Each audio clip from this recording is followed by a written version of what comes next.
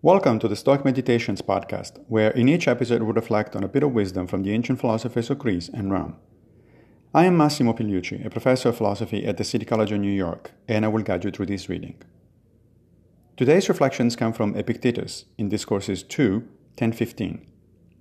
If you lost the capacity to read or play music, you would think that it was a disaster, but you think nothing of losing the capacity to be honest, decent, and civilized. It's hard to comment on this quote since it's pretty self-explanatory, but let me add a few words nonetheless. Epictetus obviously is pointing out that we tend to have the wrong priorities in life. We think that certain things are very good and important, but neglect others that arguably are even more crucial for a eudaimonic life. That is the primary reason to adopt or develop a philosophy of life, as my friend and colleague Bill Irvine explains in his book, A Guide to the Good Life, The Ancient Art of Stoic Joy. We all have a philosophy of life, whether we realize it or not. Most of us inherit it from our family and social environment, in the form of a religion. All religions are philosophies of life because they contain the two basic elements of a metaphysics and an ethics.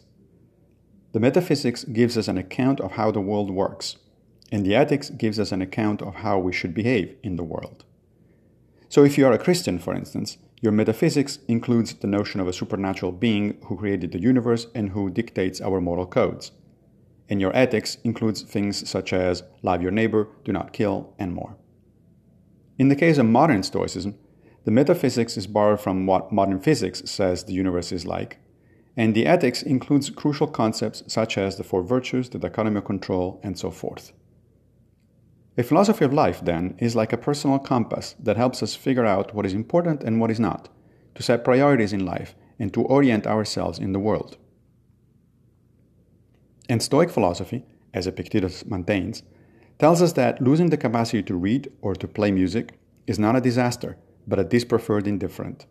By contrast, losing the capacity to be honest, decent, and civilized really is a disaster. Thank you for joining me for another Stoic meditation. I will be back with a new episode very soon, fate permitting, of course.